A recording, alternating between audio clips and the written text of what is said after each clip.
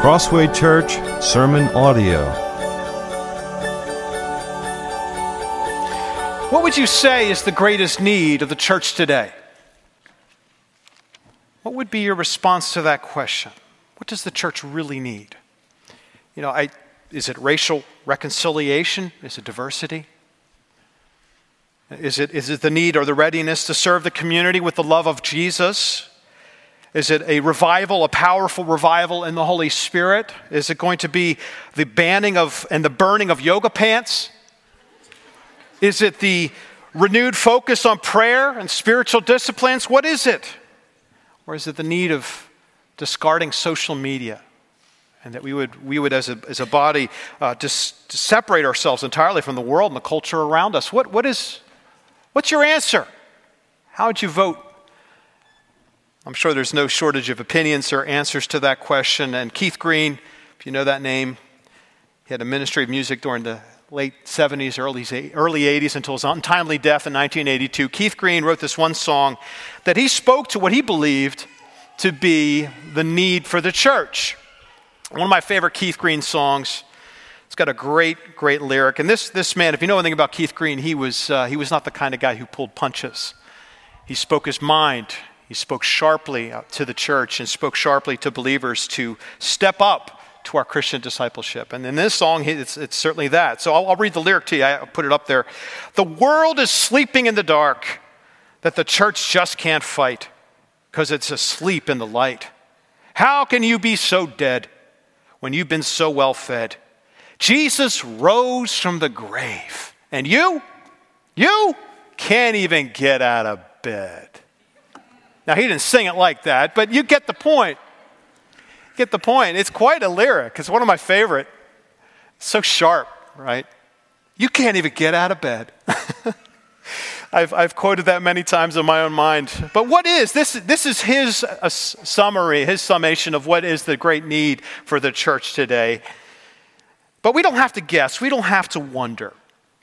And I thank God that he has made it very clear in Scripture to what the need is, what the need of this present evil age, what the need is for the church of Jesus Christ to be faithful. What is the need for us as individual believers to walk in faith and to bring honor and glory to Jesus? We don't have to guess or wonder. It's been articulated. It's been made very clear to us in the words of Scripture. We could go many places. We could go to Matthew 28, to the Great Commission, where Jesus would make abundantly clear what is the need of the moment. What is the call of duty to the Christian church? Is it not to make disciples, baptizing them in the name of the Father, the Son, and the Spirit, and to teach them all that Jesus commanded, right? There it is. In summary form, the last words of Jesus that we know of, that are recorded for us in Matthew 28. Or we can go to the last words here in 2 Timothy. This is, as we know, these are the last recorded words in an epistle from the Apostle Paul, from the pen of the Apostle Paul to his son in the faith, Timothy. So here, contained in these chapters, this short epistle, are Paul's last recorded words, where he delivers to us what is the need? What is the need of the church? What are we as individual Christians? What ought we be doing with our lives? And certainly it's all here spelled out for us. And our goal, what the goal is, and it's been articulated in many different ways, is that the greatest need for the church is that the saints live out the gospel of Jesus Christ in faithful obedience. There it is. There it is. That we live out the gospel of Jesus Christ in faithful obedience. And listen, our goal this morning is we're going to look at this need, this great need of God's people, to understand how the Lord answers this need. That's the operative part of the sermon this morning, is to understand how. How does God operate? How does God function? How does God move in the Christian's life so that we fulfill what he's commanded?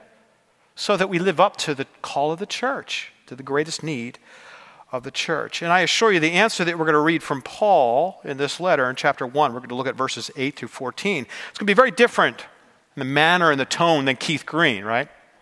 Thankfully, because the apostles' impassioned words are soaked with the grace of Christ. He's going to provide us with grace, and that grace is going to instruct us in how we ought to live. because Christ has not only told us what the need of the church is, but he's also mapped the way forward for our progress as believers, as God's people in this evil world. It's not left us to wonder. He's provided very clear instructions. So let's look together, chapter 2, verses 8 through 14. 2 Timothy. Therefore, do not be ashamed of the testimony about our Lord, nor of me, his prisoner, but share in suffering for the gospel by the power of God, who saved us and called us to a holy calling, not because of our works, but because of his own purpose and grace, which he gave us in Christ Jesus before the ages began, and which now has been manifested through the appearing of our Savior, Christ Jesus, who abolished death and brought life and immortality to light through the gospel, for which I was appointed a preacher, an apostle, and teacher, which is why I suffer as I do. But I am not ashamed, for I know whom I have believed, and I am convinced that he is able to guard until that day what has been entrusted to me. Follow the pattern of the sound words that you have heard from me in the faith and love that are in Christ Jesus. By the Holy Spirit who dwells within us, guard the good deposit entrusted to you. The title of this message is Do Not Be Ashamed. And the theme, as you can imagine, is very similar. It says, do not be ashamed, but guard the gospel to the utmost, for our lives depend on it. Do not be ashamed, but guard the gospel to the utmost. Our lives depend on it. And to faithfully guard the gospel, as we'll unpack in this text, we're going to need to take hold of three different things.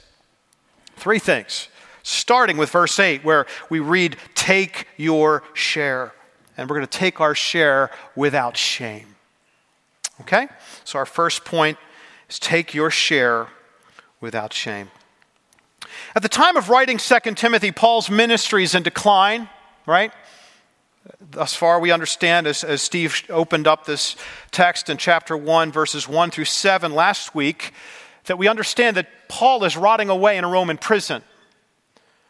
Not exactly the place of sterling ministry, of powerful revival ministry. It's not a mission, a place you would imagine to be in a mission outpost. But yet it has become that by the Spirit, right? Paul is writing by the Spirit these very words that we have in this text.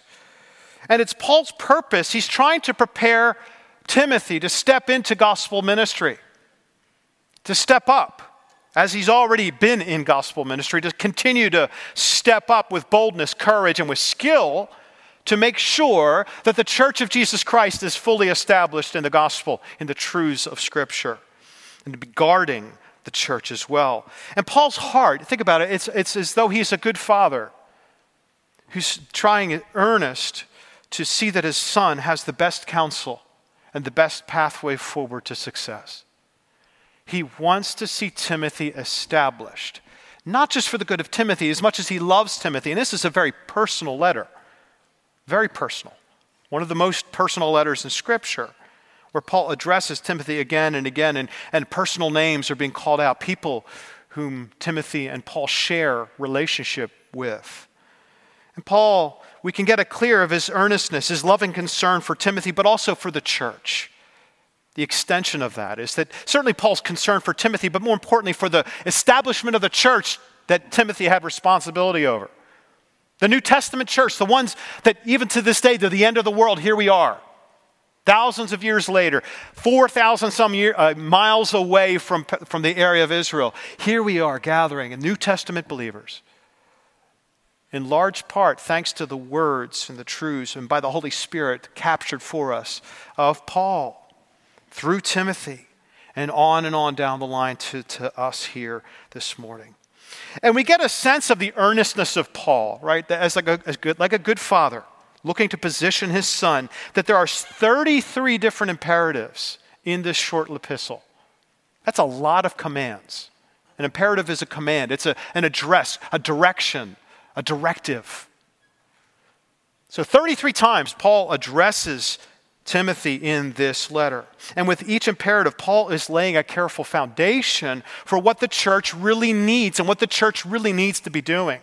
What Timothy needs to be doing in order to function, and as for all of us, in order for all of us to function as the people of God in a very dark, dark world. What is this to look like? And with each imperative, he lays out his heart for Timothy as well.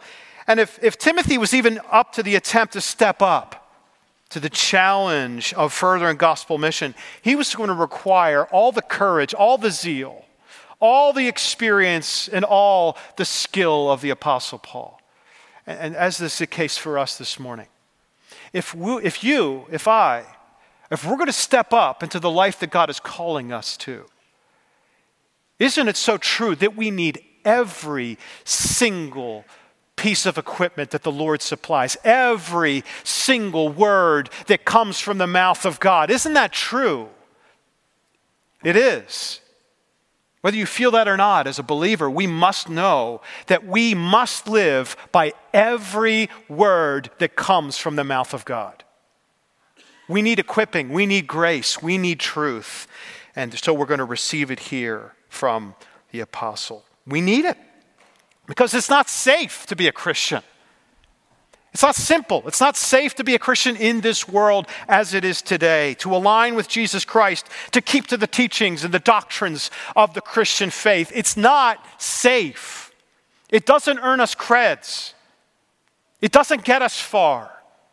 We live in a culture and a world today that is turning on Christians, that's turning on Jesus Christ. We're reshaping Jesus Christ to be some sandaled political operative. No, to hold to the true Jesus Christ will result in persecution. We follow a Savior who is crucified, who told us in Luke 9:23 that if anyone would come after me, let him deny himself, take up his cross daily, and follow me. So Jesus, from the very get-go of his ministry, made it clear to his disciples, to follow me is going to cost you. It's not going to be safe for you.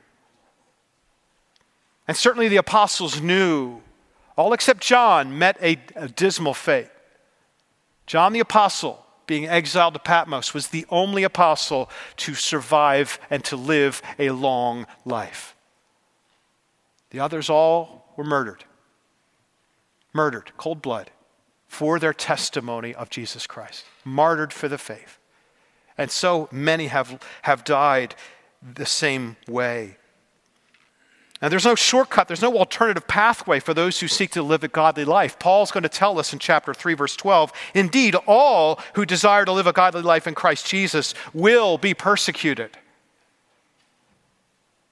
That's a very clear statement covering all of the disciples of Jesus. Not one of us is left outside of that circle. If you are a Christian, if you have trusted in Jesus Christ, if you have repented of your sin, if you are following him and long to know him more, you will be persecuted. It's not safe. So we can understand in part Timothy's temptation to shame, to shrink back in fear at the costs of the gospel. We get it. I can get it. We've all had to look very carefully at the price tag from time to time of following Jesus. I'm sure you have at times seen what God has called you to, the obedience of his word, things you've had to leave behind, pleasures that you could no longer please yourself with, people you could no longer spend time with, activities, places, times you could no longer enjoy. The sacrifices that God calls us to, it is serious. The price tag can be costly to follow our Savior. And so in verse 8, Paul brings a twofold command. He says to us, look with me, verse 8, he says, Therefore, do not be ashamed of the testimony about our Lord, nor of me, his prisoner, but share in suffering for the gospel by the power of God. So the Christian soul must not be ashamed of the testimony of our Lord or of the apostolic teaching. Instead, we must take our share of suffering. That's the direct imperative here of Paul. do not be ashamed. Do not be ashamed, number one. And secondly, share in suffering. The alternative to being ashamed is to share in suffering. And so we are commanded here to not be ashamed, but to take our share. So this shame that we can experience can take many forms. So it's just two, just to keep things on a shorter side. Number one, we can be ashamed of the Lord specifically, right? And of his doctrine. We could be ashamed of the name of Jesus. I think of Peter, right, in the courtyard of Caiaphas, the high priest, when met with a slave girl who identified him as being a follower of Jesus. What did Peter do? He denied Jesus 3 times before the rooster crowed. All it took was the featherweight of a slave girl. The featherweight of a slave girl. Her influence. Think about it. She was the least connected person in that courtyard. Like her social score was in the negative numbers. But even that was enough to make Peter to be ashamed. He was afraid of being connected with Jesus. And shame certainly comes from that fear of being numbered as a Christian, being harmed by hateful unbelievers and persecutors. Because think about it. Think about the unpopularity, in Timothy's case even, of Paul being in prison, rotting away in prison. The shame of being associated with this man, Paul, and his incarceration for a crucified Messiah. Like the shame is layered here. The Christians are being mistreated. They're considered in negative numbers in social standing. And add to that they're following a dead Messiah, one who's crucified on a bloody Roman cross. This is the scandal of Christianity. This scandalizes people. The world's intellectuals, the sophisticates, the self-confident, they sneer at the naked and the bloody fate of Jesus Christ. Absolutely. They hate, and by extension they hate the apostles and all who follow that crucified Savior. They hate the idea of Jesus as taught in Scripture. They despise the miracles of the Bible and the resurrection of the Lord Jesus Christ. Absolutely. They hate the Christian proclamation that there's only one way to God, through Jesus Christ his Son, the risen Savior. They hate that message. And they also hate the fact that the doctrine of hell, that all outside of Jesus Christ will go to hell for eternity. That God will punish all who have not trusted in Jesus, no matter how sincere their faith or devotion to whatever God they had. Unbelievers hate that message. They will persecute that message. So our shame can be wrapped up in the message of the gospel, the scandal of the gospel, but also can be wrapped up in our Lord's unpopular standards, right? I mean, the scriptures teach a lot of things that are very, very unpopular. Homosexuality is a sin, and God will punish all who are given to that lifestyle in hell. That's very unpopular, and it will receive persecution. Transgenderism is wicked and will be punished by God. Abortion is wicked. So many other different things we could say that Scripture is so clear about that will receive the ire and the hatred of the world around us. And we could be tempted to be squeamish. We could be tempted to be afraid. What if they knew? What if they found out that I actually believe my wife should submit to my leadership? What if they found out that I believe that transgenderism and the use of pronouns is wicked? That kind of shame, I can understand. We can all understand the cost, the price of that. And all who align with Jesus Christ and his doctrine, they're irredeemable, they're backward, they're backwoods bigots. That's what we're becoming, like it or not. That's what we are in the eyes of many. So that's the first kind of shame we can feel, is the shame of the Lord and his doctrine. Secondly, we can also feel the shame of the cost or the discomfort that comes naturally with the gospel. The gospel has with it the actual natural cost, right? Carrying a cross. And I think here of Lot's wife, the example. So Peter being for the first example. But in the second example, I think of Lot's wife who looked back. And you think about it, what was she doing? Well, she couldn't handle the loss of her home and comfort. She couldn't deal with it. All that represented. She was ashamed and embittered by the path that God took her away from Sodom and Gomorrah. She wanted to go back to Egypt. She was ashamed.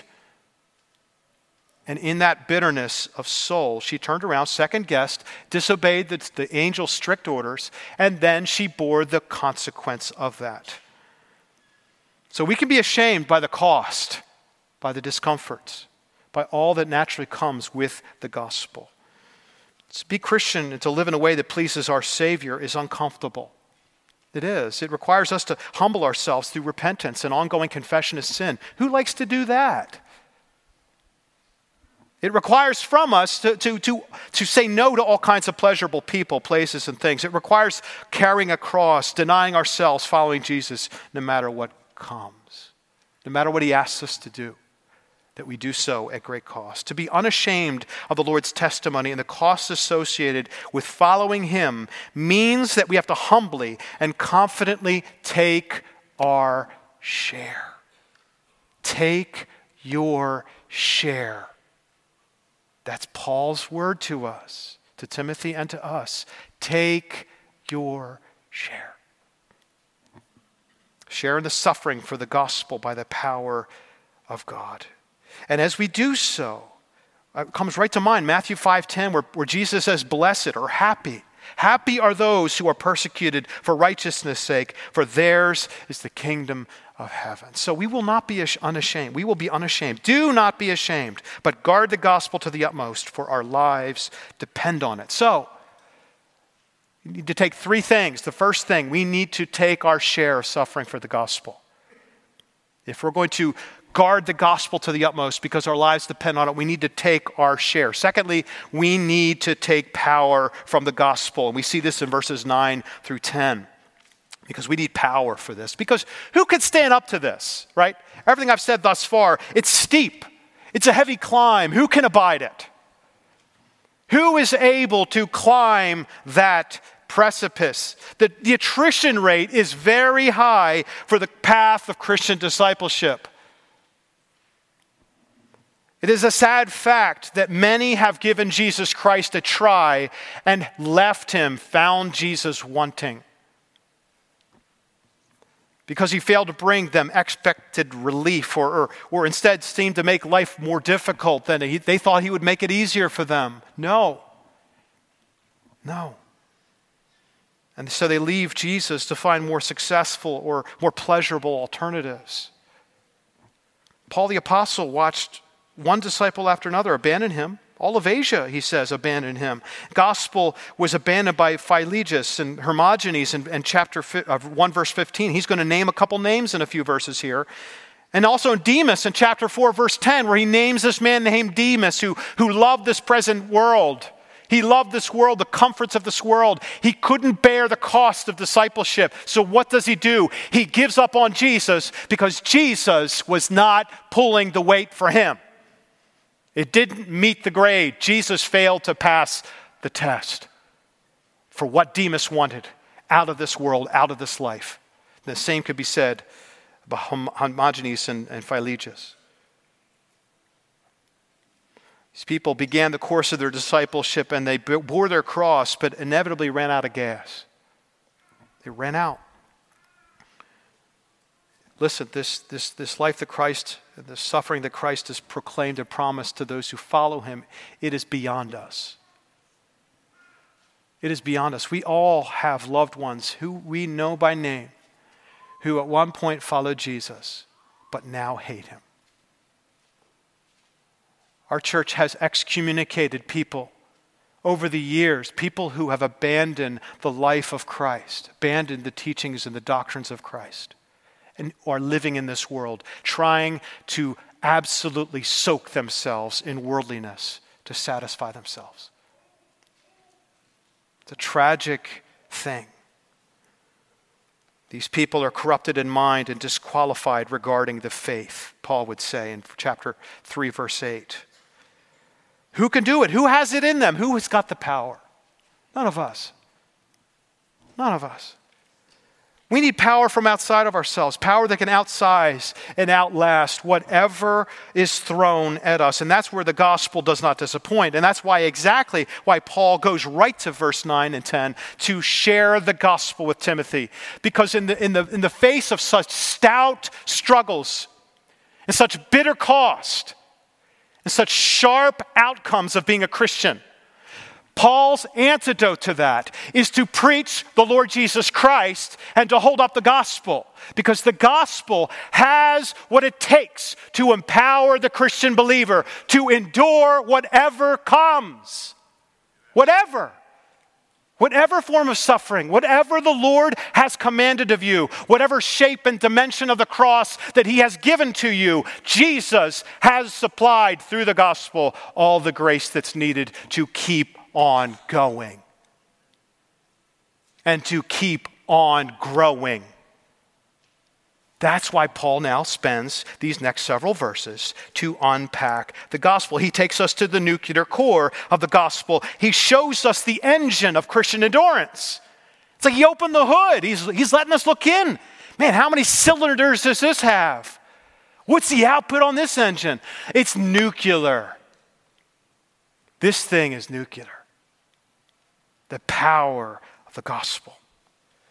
So firstly, verse 9, read with me. Paul says this about the gospel. By the power of God, who saved us and called us to a holy calling, not because of our works, but because of his own purpose and grace, which he gave us in Christ Jesus before the ages began. Wow, it's a lot to be said. A lot could be said, but God, first and foremost, God will not share credit with us. Let's start there. Notice in this verse, similar as you'll find in many other places of Paul's preaching about the gospel, Ephesians 2, places in Romans, it is not by works. You have no credit in salvation. Nothing you have done. Who you are, what you are, has only ever deserved God's eternal wrath. Before Christ, you and I had no shot. If God would look at us, he would despise and hate us. He would cast us into punishment. That's the nature of our existence before Christ. We will not share credit with God when it comes to salvation. Our power, our works are futile, they're voided, they're stupid, they're empty. And we laugh, think about it, we laugh at the self-determined toddler who is convinced that they can tie their own shoes. We know they can't do it. They could try all day. They don't have the skills. They don't understand the mechanics of those. I forget that there's a little rhyme for the bunny ears thing. And they don't know what they're doing. They're just playing with strings. And they could sit there for 7 hours. As determined as they might be, they don't have the fine motor skills to do it. They're helpless. They're foolish. And there they are sitting on the ground, insistent, right? They're defiant. I will do it. We can laugh at that example, but how much more foolish for any person to think that they could earn or to add to the salvation that God alone can procure for sinners. God alone. Salvation is the Lord's from beginning to end and everything in the middle. It is of the Lord. It belongs to God. It is God's to give. It is God's to purchase. And praise the Lord, he has done it. We sang about this.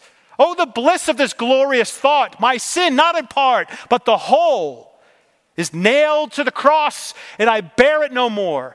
Praise the Lord. Praise the Lord, oh my soul. That's the gospel. That's the salvation that we celebrate, that Paul has drawn our attention to. It has nothing to do with us. We are saved and called all by God's power and grace. So for all who are believers, God not only worked by providing the way through Jesus Christ, but he also provided in time for us to actually believe. So he provided Christ, right? That happened 2,000 some years ago in Israel. He was crucified outside of Jerusalem, and he rose from the grave 3 days later. He ascended into heaven and now sits at the right hand of the Father. God did that. That was all God. God the Father with God the Son. And God the Holy Spirit now brings that alive to our hearts. That is the gospel. God did it. That's the way of salvation. Now the means of that salvation, how that salvation actually landed on your heart, God did that too. That's what Paul means when he says he saved us and called us to a holy calling. is that God not only saved and provided the means of salvation, but he also opened up real space and time in your life. At a point in your timeline in history, you believed, if you are a Christian, you believe the gospel. And God saw to that as well. That is all of God. So whether we're talking about the cross in salvation or we're talking about you choosing, I put that in scare quotes intentionally, you choosing to follow Jesus, either way, same answer. God did it. 100% all of Christ. Paul says it explicitly here. He saved us and called us by his own power. God did it. And if that was not clear enough that God did it all, Paul adds these incredible last 4 words when he says, before the ages began, in verse 9. So he gave this all to us in Christ Jesus before the ages began. So if it wasn't clear enough that this is all of God, think about this. What does that mean, before the ages began? It simply means this, that it was decided, it was a done deal, even before any of us existed, even before there was a creation, before you could even lift a finger, God already did it. Before the ages began. God's electing and saving grace. Jesus Christ accomplished it in time, but God the Father, the Son, and the Spirit, long ago, before the ages, before time eternal, as the King James puts it, before time's eternal, God did it. The force of those words ought to simply be, wow, Lord, this is all about you. You, O Lord, saved me. God, it was your work, your power, your grace. I could do nothing, but you did it all. What a great salvation. I mean, that ought to be one thing to just reflect on right now. Just how great is your salvation?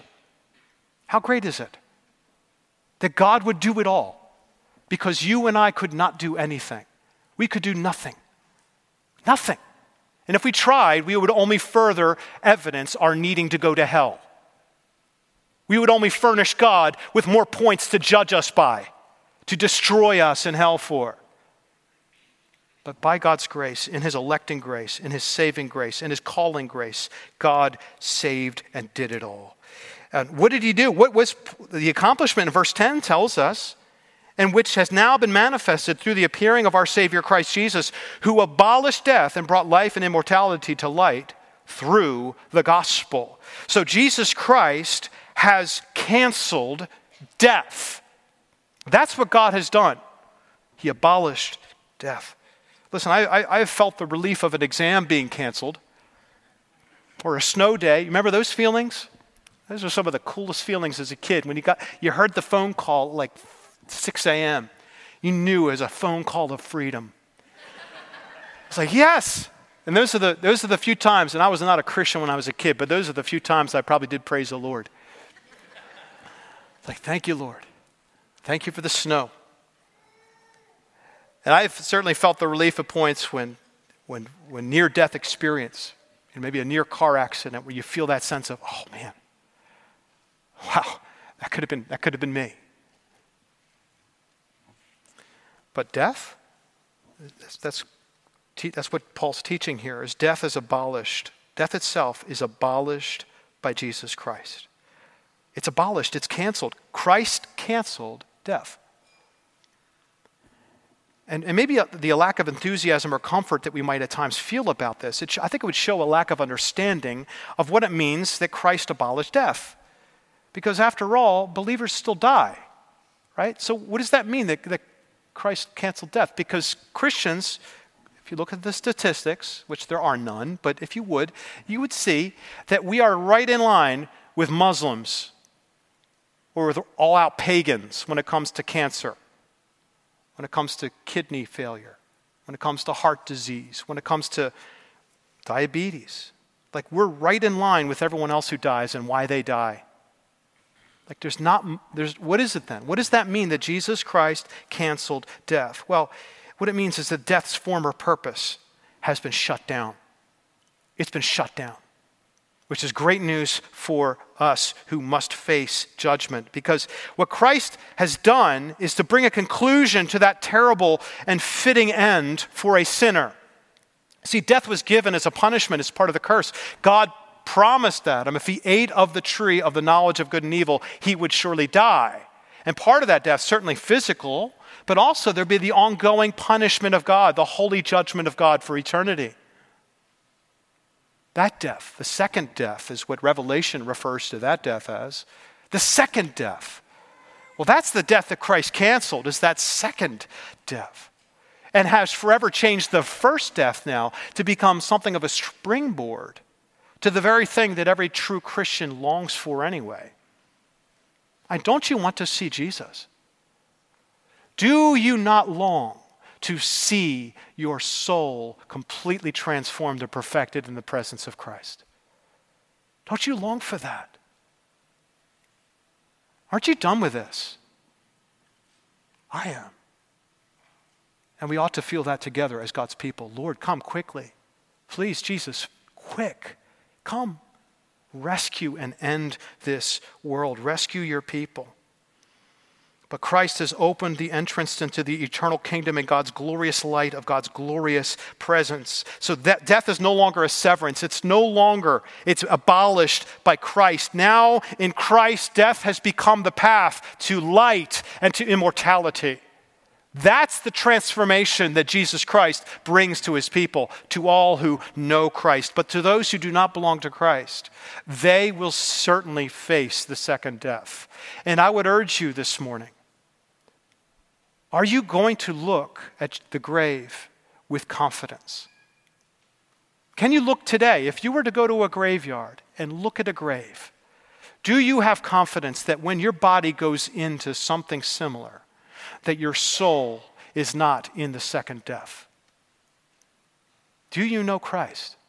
And I would urge you, if you don't know, if you're uncertain about that, you need to be certain. You need to be assured whether you belong to Christ or not. Get to the bottom of that. Ask questions. Go to Scripture.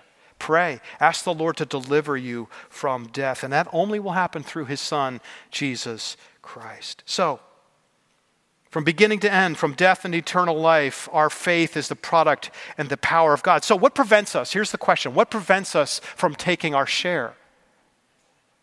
If this is the gospel we're referring to, what prevents us? Because it's the power that works every ounce of our salvation is the same exact power that endures a Christian to walk in steadfast obedience to the Christ. The same power. We're not talking about two types of power here. No, we're talking about the same gospel that saves you is the same gospel that will sanctify you and will help you to endure. That same power at work in us by the Spirit is doing its work right now. That's the power of God. And that's what Paul's referring to when he says, by the power who saved us, by the power of God who saved us and called us to a holy calling. So Timothy's encouragement in this letter from Paul is simply this, that God has provided, has financed the way. Jesus Christ paid it all. And part of that paid it all, we have to understand this, the gospel. When we sing the words, Jesus paid it all literally means everything. From the point of our salvation, even before eternity passed, to the moment we stand before the throne. To the moment of judgment, Jesus paid it all. Your obedience, Jesus paid for that. He supplies his Holy Spirit for that. All of the grace that we need. So do you need grace? Yes, we need grace, and God has supplied it. So may our fears be snuffed out like a match in a hurricane. That somehow salvation or the Lord's grace will not come to us in endurance. No, it's been fully financed. So do not be ashamed, but guard the gospel to the utmost. Our lives depend on it. This brings us to our third and final point, verses 11 through 14. So we can all understand Timothy's timidity. That's a mouthful. Timothy's timidity. We can understand it. We get it. We look at the price tag to step up, to take our share of the gospel's sufferings. But then we consider Paul's words. They come here with power, with comfort. The gospel. The gospel's for real. The gospel's power to save us is for real. The gospel's power to help us to endure is real. It's all real. God's doing it. For all those who are in Christ, it's really happening. So Paul, this is not platitudes. There is real power in the grace of God to save us and to cause us to grow as disciples wherever the Lord plants us. Whatever kind of soil. Is the soil you're in dark and acidic? The Lord will cause you to thrive and grow where you are. Wherever that is. Whatever burdens you have to bear in carrying your cross as a disciple of Jesus Christ, God will supply, has already paid it all. He's going to supply it. That's his promise. That's his faithful promise. So in verses 11 through 14, we're going to now look not only at the promise of the gospel, but we're also going to see Paul's experience, his own personal testimony of how the gospel came alongside. Paul assures Timothy by his own example, Timothy's not alone. Isn't that good to know?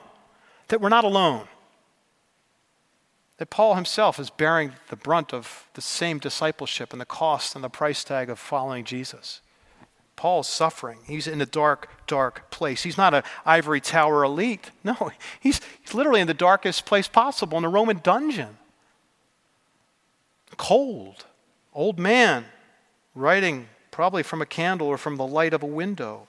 And he's drinking the cup of the gospel suffering in these very moments that he's writing this paragraph to Timothy. Very moment. And the summary of Paul's life and experience is beautifully captured in verse 12. Look with me at verse 12. These are beautiful words. Talking about this gospel, for which I was appointed a preacher, an apostle, and a teacher, which is why I suffer as I do. But I am not ashamed, for I know whom I have believed, and I am convinced that he is able to guard until that day what has been entrusted to me. Listen, the gospel's power to preserve and protect our faith is a settled fact. It has been lived out again and again and again. Here it's lived out in Paul's experience. He just told us. He himself he knows whom he has believed. In other words, he has experienced, he knows that these are tried and tested truths. These are not just platitudes or well-wishing. This is actual, functional, powerful truth that actually will preserve the soul and actually cause God's people to go into trial with faith. And I count it as one of the greatest privileges in leading worship that I get to look out on your faces. Not many of you have that opportunity. It is so sweet to look on your faces. And for one reason is that it's so inspiring because I know many of your stories as I'm leading worship. I know what you're enduring. You've told me. You've told me what the cost, the price tag has been for you personally. Much as Paul is describing for himself, you have described to me. And then I'm watching you as you worship and your hands are up in the air and you're belting it out to Jesus, to our Savior. What an absolutely beautiful picture of the very truth of what Paul is saying in this room, in your faces. Thank you for your faith. For many of you have endured hardship in the gospel with faith. There are so many stirring testimonies. And so many of you have lived out what Paul says here, I know whom I have believed. Brothers and sisters, this is Christian confidence. We're not merely subscribing to some creedal imperative to the words and facts in the case of Lord Jesus Christ. Certainly it is those things, of course. We believe all that the Lord has spoken is true in his word, and these are the words of eternal life. But we have also believed, and we have known them to be true. The Spirit testifies with our spirit. We have known the one whom we have believed, and that's the personal testimony of every true Christian. We know, we have tasted, we have seen that the Lord is good. We know the faithful presence of the Lord in our soul. We know that he will meet us in the day of trouble. We know that he will carry us in the moment of persecution. We know whom we have believed. We know, and we trust and we love him. Even if he slay me, yet will I trust him. That is the testimony of the Christian heart. Though God brings me the worst day imaginable, yet then I will trust him. Even though he slay me, I will trust him. And there's something wrong if I would watch a brother or a sister walk through a terrible trial and I would say to myself, I could never go through what they're doing. I could never do that. Why is that wrong? Why is it wrong to think that? Well, it's completely dismissive of everything Paul has just stated about the power and the grace of our Lord Jesus Christ. What does God say? Jesus paid it all, including your obedience and your endurance under trial. So lest we say those things, let's take what Paul says to heart. And in fact, if you're there, I think if you're under the pressure of the pain of suffering and sorrow, and your testimony is bitter, if you're disconnected in your heart from the Lord, this is time for me to get your attention. You need to repent.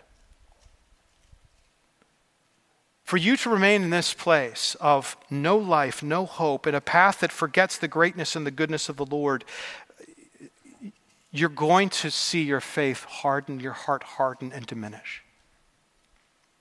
We're all responsible to glorify the Lord in whatever condition He places us. You are responsible right now for the way you think about God, for the way that whether you praise Him or not, whether you're able to say, like Job said, yet though He slay me, I will praise Him. Whether you are able to say, blessed be the name of the Lord, He gives and He takes away. Blessed be the name of the Lord. You are responsible for whether you say those things and believe those things or not. And God empowers His people to say them, to desire them, to be devoted to the Lord, even come what may. So my call to you is please repent. Turn from that unbelief, from that bitterness of heart, because Paul's testimony must be our own. We know the one we have believed, and we are convinced that He is able to guard what He has entrusted to us, the gospel. Ushers, you can make ready the tables for communion. So begin to shift gears here as we're going to share in the Lord's Supper together. I just want to say briefly Keith Green's rebuke to the church in his song, Asleep in the Light. You know, that you can't even get out of bed. Jesus rose from the dead, but you can't even get out of bed. Listen, there's something wrong with that statement if it's isolated from the gospel. It's actually quite self-righteous to say. Now, thankfully, Keith apparently had some change of heart, became softer in the grace of God as his ministry went on before his untimely death. But Keith, listen, we must be awake as Christians. We must not be ashamed of the gospel. We must make progress and grow. We must guard the good deposit that has been trusted to us. We must. Listen, there are a lot of musts. There are a lot of imperatives that we will hear, certainly even in this letter, 33 to be exact, right? And yes, Keith Green, our lives depend on it, so we should be awake in the light. But comfort, O comfort my people, says the Lord of hosts. Comfort, O comfort. Listen, our following Jesus, our guarding the good deposit comes because we are being guarded, because we have been taken hold of. The fact that you have any grip at all is the grace of God. The fact that you know to call on the name of the Lord in the day of distress is the grace of God. The fact that you even know the name of Jesus, that you know that He's the Son of God and Savior, is all of God's grace. It is all of God's grace. So our glorifying the Lord in the days of suffering, rather than cursing Him or being disconnected from Him, we will receive grace to walk that out by the power of God at work by the Spirit. So do not be ashamed, but guard the gospel to the utmost, because our lives depend on it. And in that gospel, now we get to live it out a bit.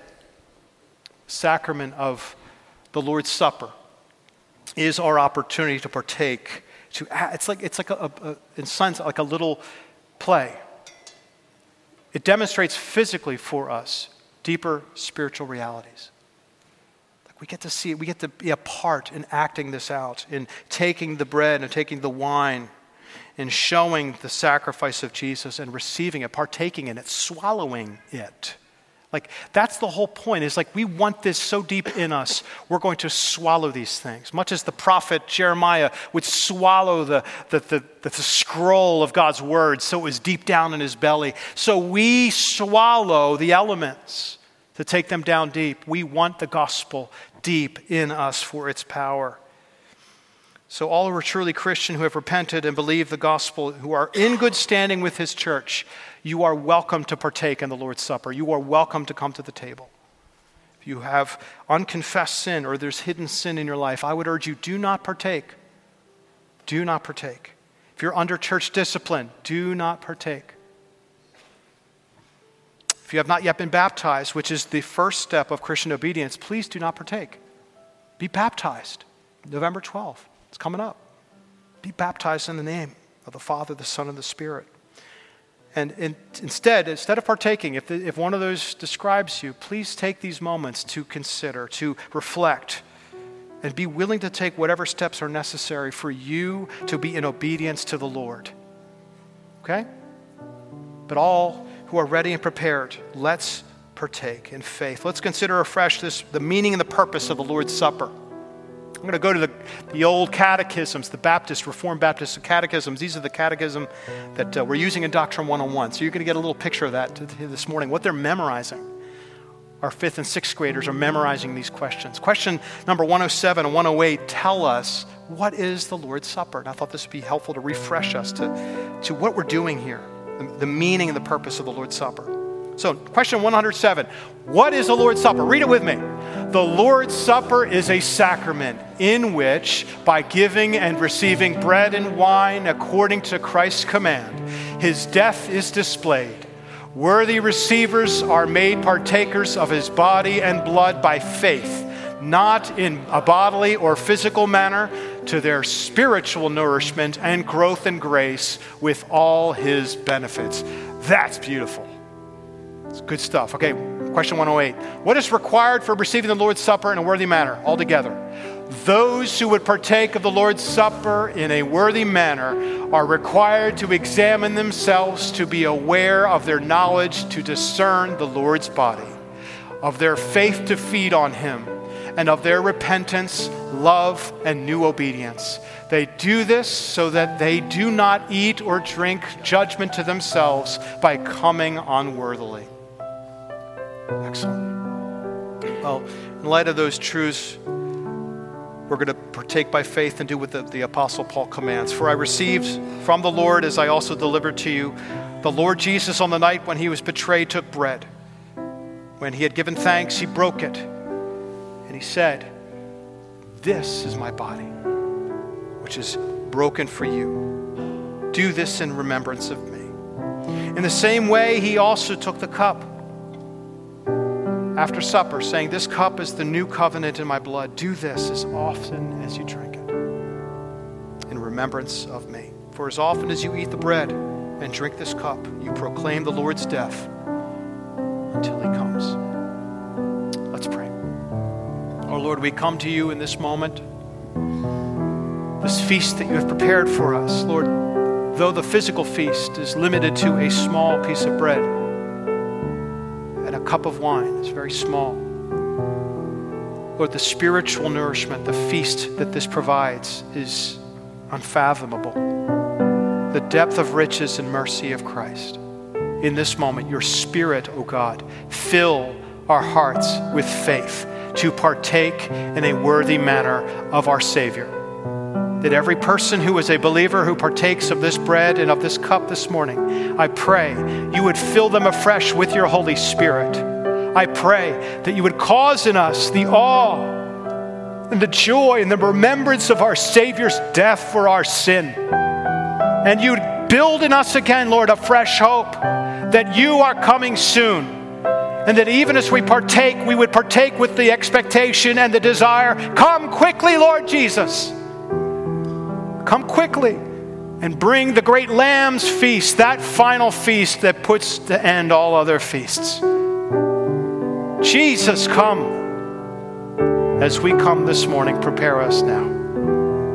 In Jesus' name, amen.